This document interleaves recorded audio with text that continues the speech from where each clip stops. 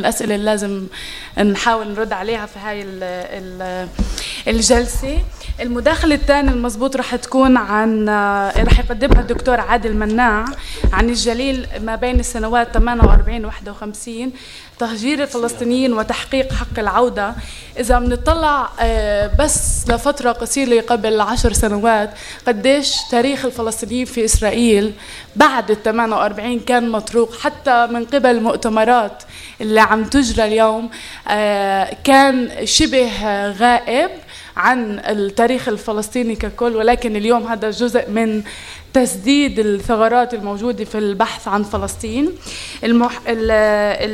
المحاضرة رح يقدمها الدكتور عادل مناع، هو مؤرخ ورئيس المعهد الأكاديمي لإعداد المعلمين العرب في كلية بيت بير.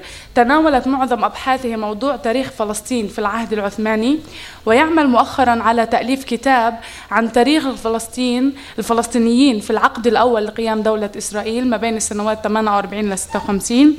حتى عام 2007 كان مديرا لمركز دراسات المجتمع العربي في إسرائيل في معهد فان لير في القدس. نشر خلال العقدين الأخيرين العديد من الدراسات بالعربية والعبرية والإنجليزية. تفضل.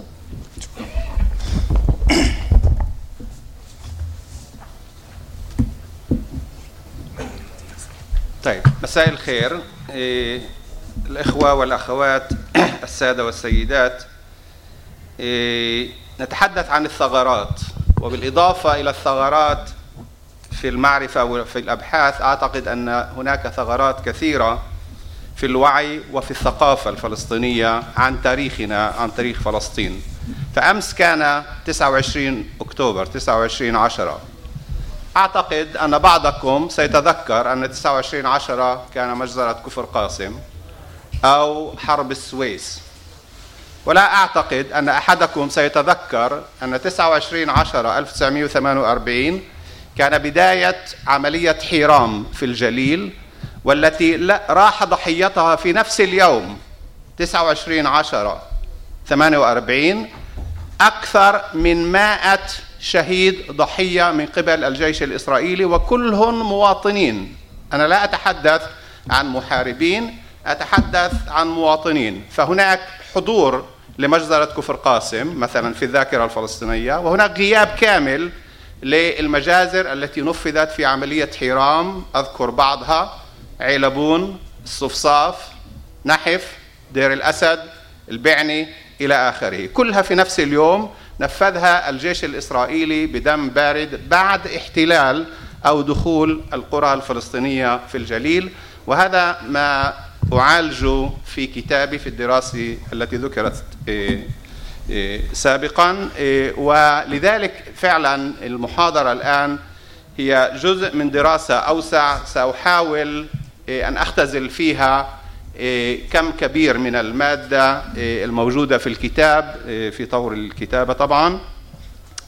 ولكن قبل ذلك دعوني أيضا أذكر شيء آخر.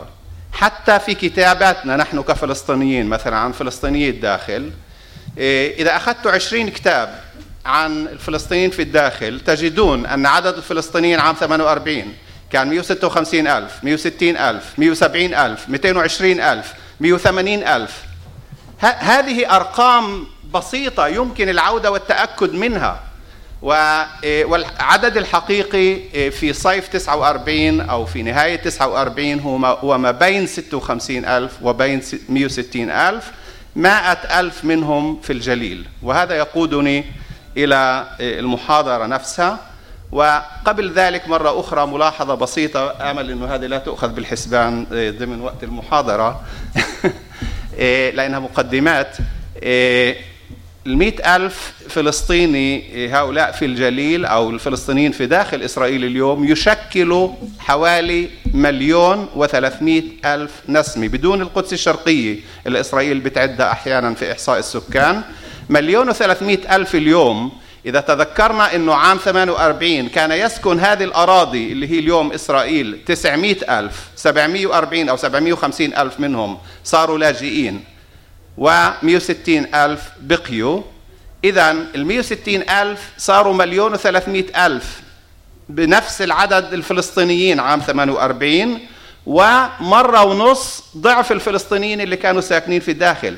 هذه قصة نجاح، هذه قصة صمود، هذه ثغرة بحثية أساسية في التاريخ الفلسطيني والجغرافيا الفلسطينية والسوسيولوجيا الفلسطينية إلى آخره إلى آخره. يعني أنا أتحدث عن ثغرات بقدر هذا المبنى، مش بتحدث عن ثغرات لكونة اللي هي بسيطة في البحث الفلسطيني. ومن هذه الناحية أنا أختلف قليلا مع أستاذي الدكتور رشيد الخالدي، بأنه أعتقد أن لدينا الكثير من الكسل والإهمال، وبإمكاننا القيام رغم كل الظروف والصعوبات والعوائق التي تكلمت عنها، بإمكان البعض منا على الأقل بلاش الكل أن يقوموا أكثر بكثير مما يقومون به. وهذا ما سأحاول. قررت الانتقال من العهد العثماني للنكبة لل48، لأنه وجدت أنه لابد من أنه أحد يأخذ على عاتقه كتابة تاريخ للنكبة انتجريتيف مدمج لكل الروايات الشفوية من جهة والمصادر المكتوبة على أنواعها، ولن أدخل الآن في الحديث عنها. أنتقل الآن للمحاضرة المكتوبة كما أعددتها. في العقدين الأخيرين حسم النقاش حول حقيقة قيام إسرائيل بطرد مئات الفلسطينيين من قراهم ومدنهم خلال حرب 1948، ولا أجد مصطلح آخر للحديث عن حرب 48 غير حرب 48. يعني هذا مصطلح موضوعي، لا هو ملحمة تشاح اللي هن بيسموه بالعبراني، ولا ملحمة هكوميوت حرب التحرير وحرب الاستقلال كما يسموها في إسرائيل، ولا هي النكبة. النكبة هي نتاج وليست الحرب فقط، ولذلك أفضل مصطلح موضوعي للحديث عن حرب 48 هو حرب 48. حرب 48 مش بس عدوان، احنا كان لنا ضلع، احنا مش ضحايا فقط، احنا في لنا دور. عدوان بيعني انه احنا ضحايا، احنا زي الغنم اللي اخذوه على المذبحة، ما كناش هيك. ولذلك اختلف، هو ليس فقط عدوان، هو حرب كان لنا فيها دور. بهمش ما تقاطعونيش لو سمحتوا، ممكن تناقشوني بعدين. فمنذ نشر كتب وابحاث بيني موريس عن نشوء مشكلة اللاجئين الفلسطينيين اعتمادا على وثائق الارشيفات الاسرائيلية، صار إنكار حقيقة طرد مئات الفلسطينيين من وطنهم عام النكبة نادرا جدا بين الباحثين الجادين. في هناك طبعا إسرائيليين أو غيرهم بينكروا، ولكن ليسوا باحثين جادين. لكن هذا الاعتراف المتأخر من الطرف الإسرائيلي لحقوقة وقوع عمليات الطرد لم يحسم النقاش حول الموضوع، بل نقله إلى ساحة أخرى. فالخلاف اليوم يتمحور حول مسألة مدى وجود خطة ونوايا مسبقة لهذا الطرد، ماستر بلان، خطة مع دالت مثلا وغيرها إلى آخره، أم أن نشوء مشكلة اللاجئين هي نتاج طبيعي للحرب التي دفع المدنيون الفلسطينيون ثمنها. وبينما يصر معظم الباحثين الفلسطينيين على وجود مخطط للتطهير العرقي تم تنفيذه خلال الحرب، فإن معظم الباحثين الإسرائيليين ينفون وجود سياسة عليا لطرد الفلسطينيين.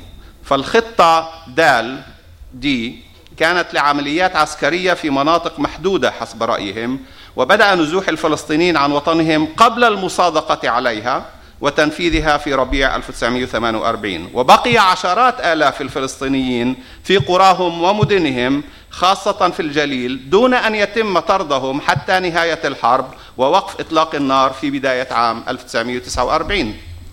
وبالفعل فإن ظروف وعوامل بقاء حوالي 100,000 فلسطيني في شمال فلسطين، والخارطة قدامكم بقصد من حيفا غربا وحتى طبرية شرقا حتى حدود لبنان، هذه المنطقة التي أتحدث عنها. إذن خربشت وين صرت. إذن فبالفعل فإن ظروف وعوامل بقاء حوالي 100,000 فلسطيني في شمال فلسطين معظمهم في الجليل هي ثغرة لم يعالجها الباحثون أصحاب نظرية وجود مخطط وسياسة عليا لطرد جميع الفلسطينيين من وطنهم عام النكبة. فإن كانت هناك خطة إسرائيلية لطرد الفلسطينيين من المناطق التي تم احتلالها وصارت جزءا من دولة إسرائيل، فكيف نفسر بقاء مدينة الناصرة وقراها؟ بعد احتلال منطقة الجليل الأسفل في تموز 1948. والشيء ذاته يقال عما تبقى من الفلسطينيين في مدينة عكا وقرى الجليل الغربي التي لم تهدم ولم يطرد سكانها بعد احتلالها فيما يسمى عملية حيرام في نهاية تشرين أول 1948. فلماذا لم يستغل الإسرائيليون تجدد العمليات القتالية لطرد من تبقى أو ما تبقى من الفلسطينيين في الجليل إذا كانت هناك خطة سياسية عليا لطرد الفلسطينيين؟ أم أن بقاء عشرات آلاف الفلسطينيين في جبال الجليل راجع لمقاومة أهالي هذه المنطقة لعمليات الطرد والتي نجحت جزئيا فقط؟ فإذا كان هذا الحال فأين تأريخ هذه المقاومة التي جرت في 48 في الجليل؟ والإمكانية الثالثة التي ستحاول هذه الورقة التحقق من مدى صدقيتها هي أن بقاء عدد كبير من سكان الجليل نسبيا يعود لأسباب كثيرة ومركبة يتعلق بعضها بسياسات الإسرائيليين وبعضها الآخر برد فعل الفلسطينيين.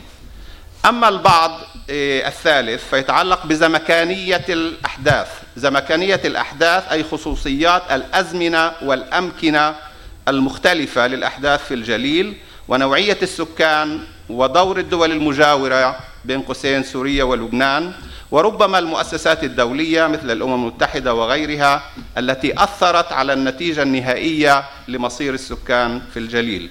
فما هي هذه الأسباب التي ساهمت في بقاء حوالي 100,000 من سكان الجليل في قرى الشمال ومدينة الناصرة تحديداً؟ وهل تنفي هذه الأسباب المختلفة والمركبة نظرية وجود سياسة إسرائيلية لطرد الفلسطينيين في هذه المنطقة؟ أم أنها تفسر بقاء أهل الجليل رغم وجود سياسة الطرد؟ تلك أسئلة هامة ستحاول هذه الورقة الإجابة عليها من خلال تسليط الأضواء على مرحلتين مختلفتين من احتلال أجزاء من الجليل: احتلال الناصرة وقراها من جهة عملية ديكل في تموز 1948. طبعا أستعمل المصطلحات الصهيونية لأنه هذه فيش اسم للعمليات هذه غير العمليات غير الأسماء الصهيونية. ثم إذن في صيف 48 ثم إتمام احتلال الجليل الأوسط في عملية حيرام في الخريف. هذا البحث سيحاول سد ثغرة هامة في معلوماتنا حول حرب 48 ونتائجها من خلال الكشف عن الأسباب والظروف التاريخية التي أدت إلى بقاء قسم كبير من سكان نواحي الناصرة وعكا دون غيرها.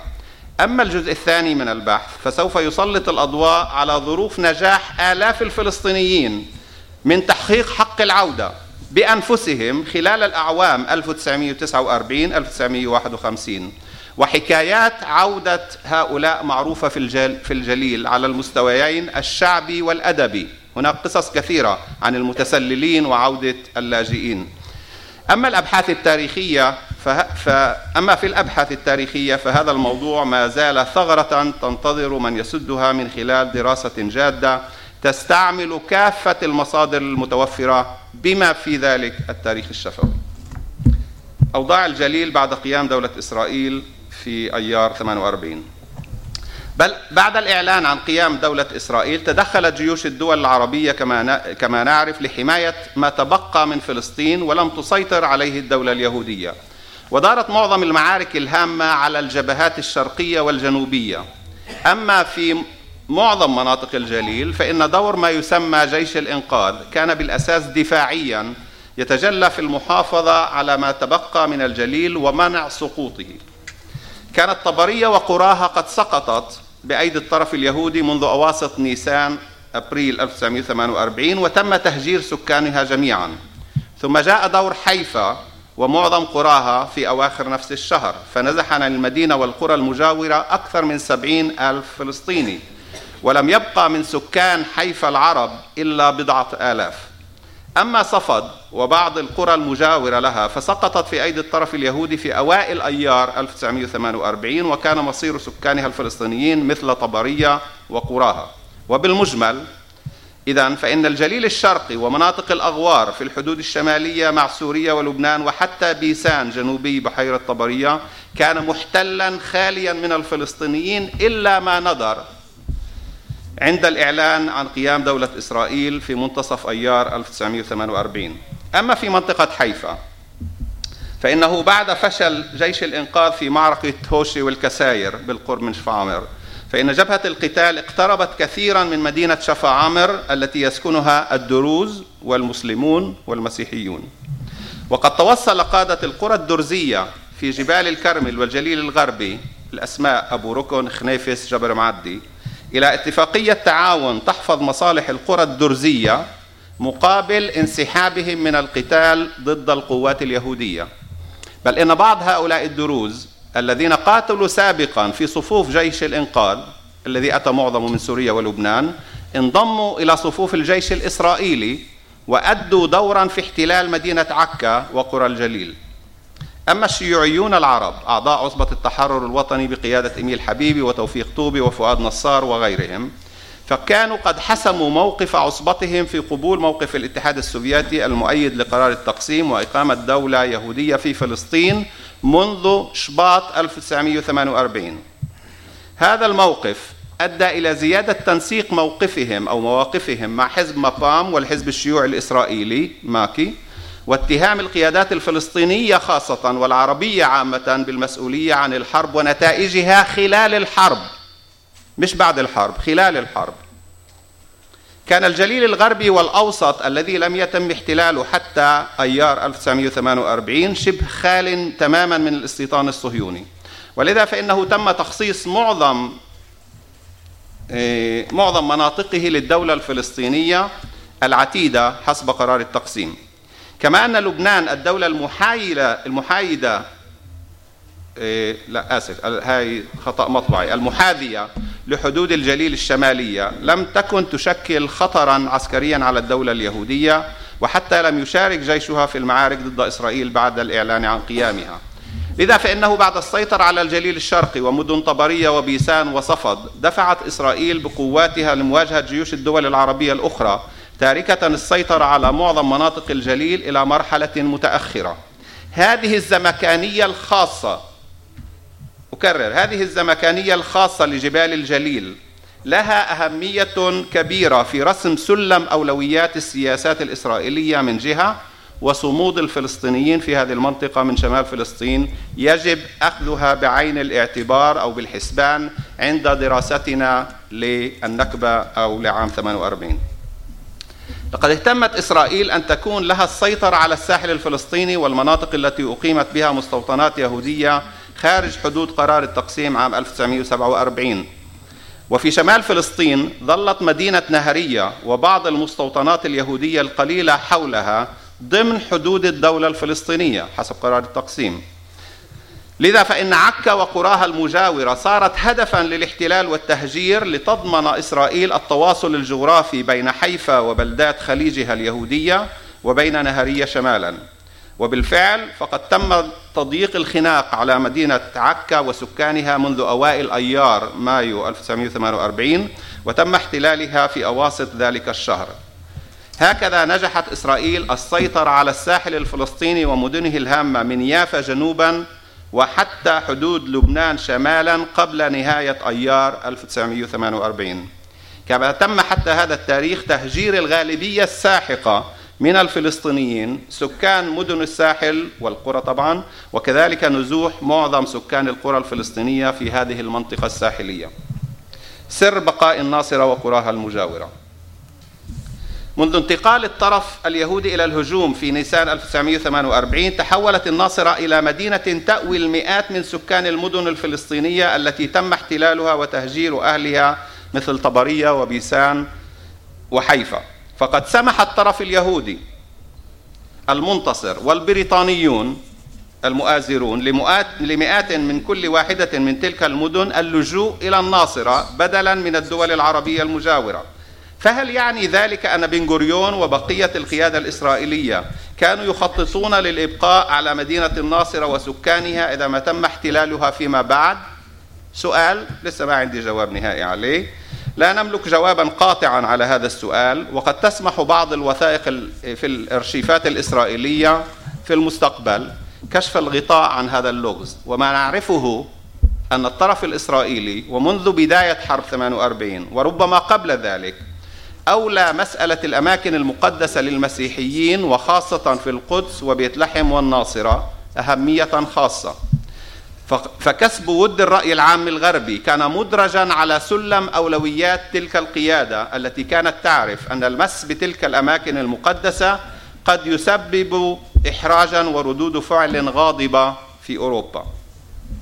وبالإضافة إلى قدسية الناصرة للمسيحيين في العالم فإن موقعها الجغرافي بعيدا عن الحدود مع الدول العربية المجاورة وتخصيصها مع غالبية الجليل للدولة الفلسطينية حسب قرار التقسيم كانت من الأسباب التي أدت إلى تأجيل احتلال المدينة إلى صيف 1948. في هذه المرحلة من الحرب كان الفلسطينيون قد لاحظوا بأم أعينهم، ممكن أضيف على جلدهم كمان، أن النازحين عن بيوتهم ومدنهم لا يسمح لهم بالعودة إليها من قبل الطرف الإسرائيلي. هذه التجربة المرة للنازحين الأوائل حتى صيف 48 علمت بعض من كانوا في ديارهم من الفلسطينيين أن يتشبثوا بأوطانهم بكل طريقة ووسيلة ممكنة حتى لا ينضموا إلى مئات آلاف اللاجئين. هؤلاء اللاجئين من شمال فلسطين والذين نزح عدد لا بأس به منهم إلى لبنان عانوا الأمرين أيضا من بعض فئات المجتمع اللبناني، وليس فقط الحكومة اللبنانية، المجتمع اللبناني الطائفي التركيبة الاجتماعية والسياسية.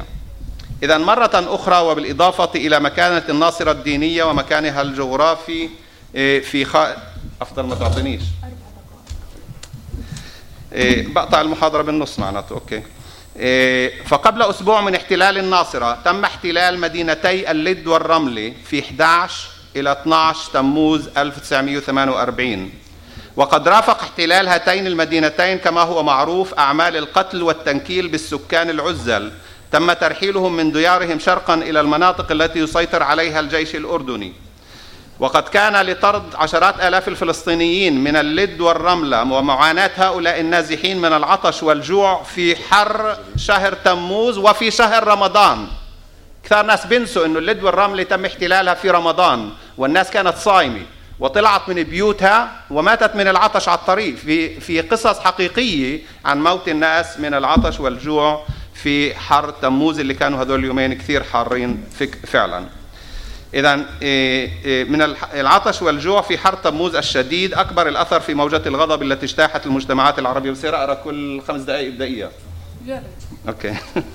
والتي وصل صداها إلى الإعلام العربي والعالمي والمؤسسات الدولية، كما ارتفعت بعض الأصوات حتى من قبل بعض قادة الأحزاب الإسرائيلية الصهيونية ضد هذه الأعمال التي تخوفوا أن تؤثر سلبا على صورة إسرائيل الفتية والتي تسوق نفسها بأنها الضحية وليس الجلاد في هذه الحرب العربية الإسرائيلية الأولى.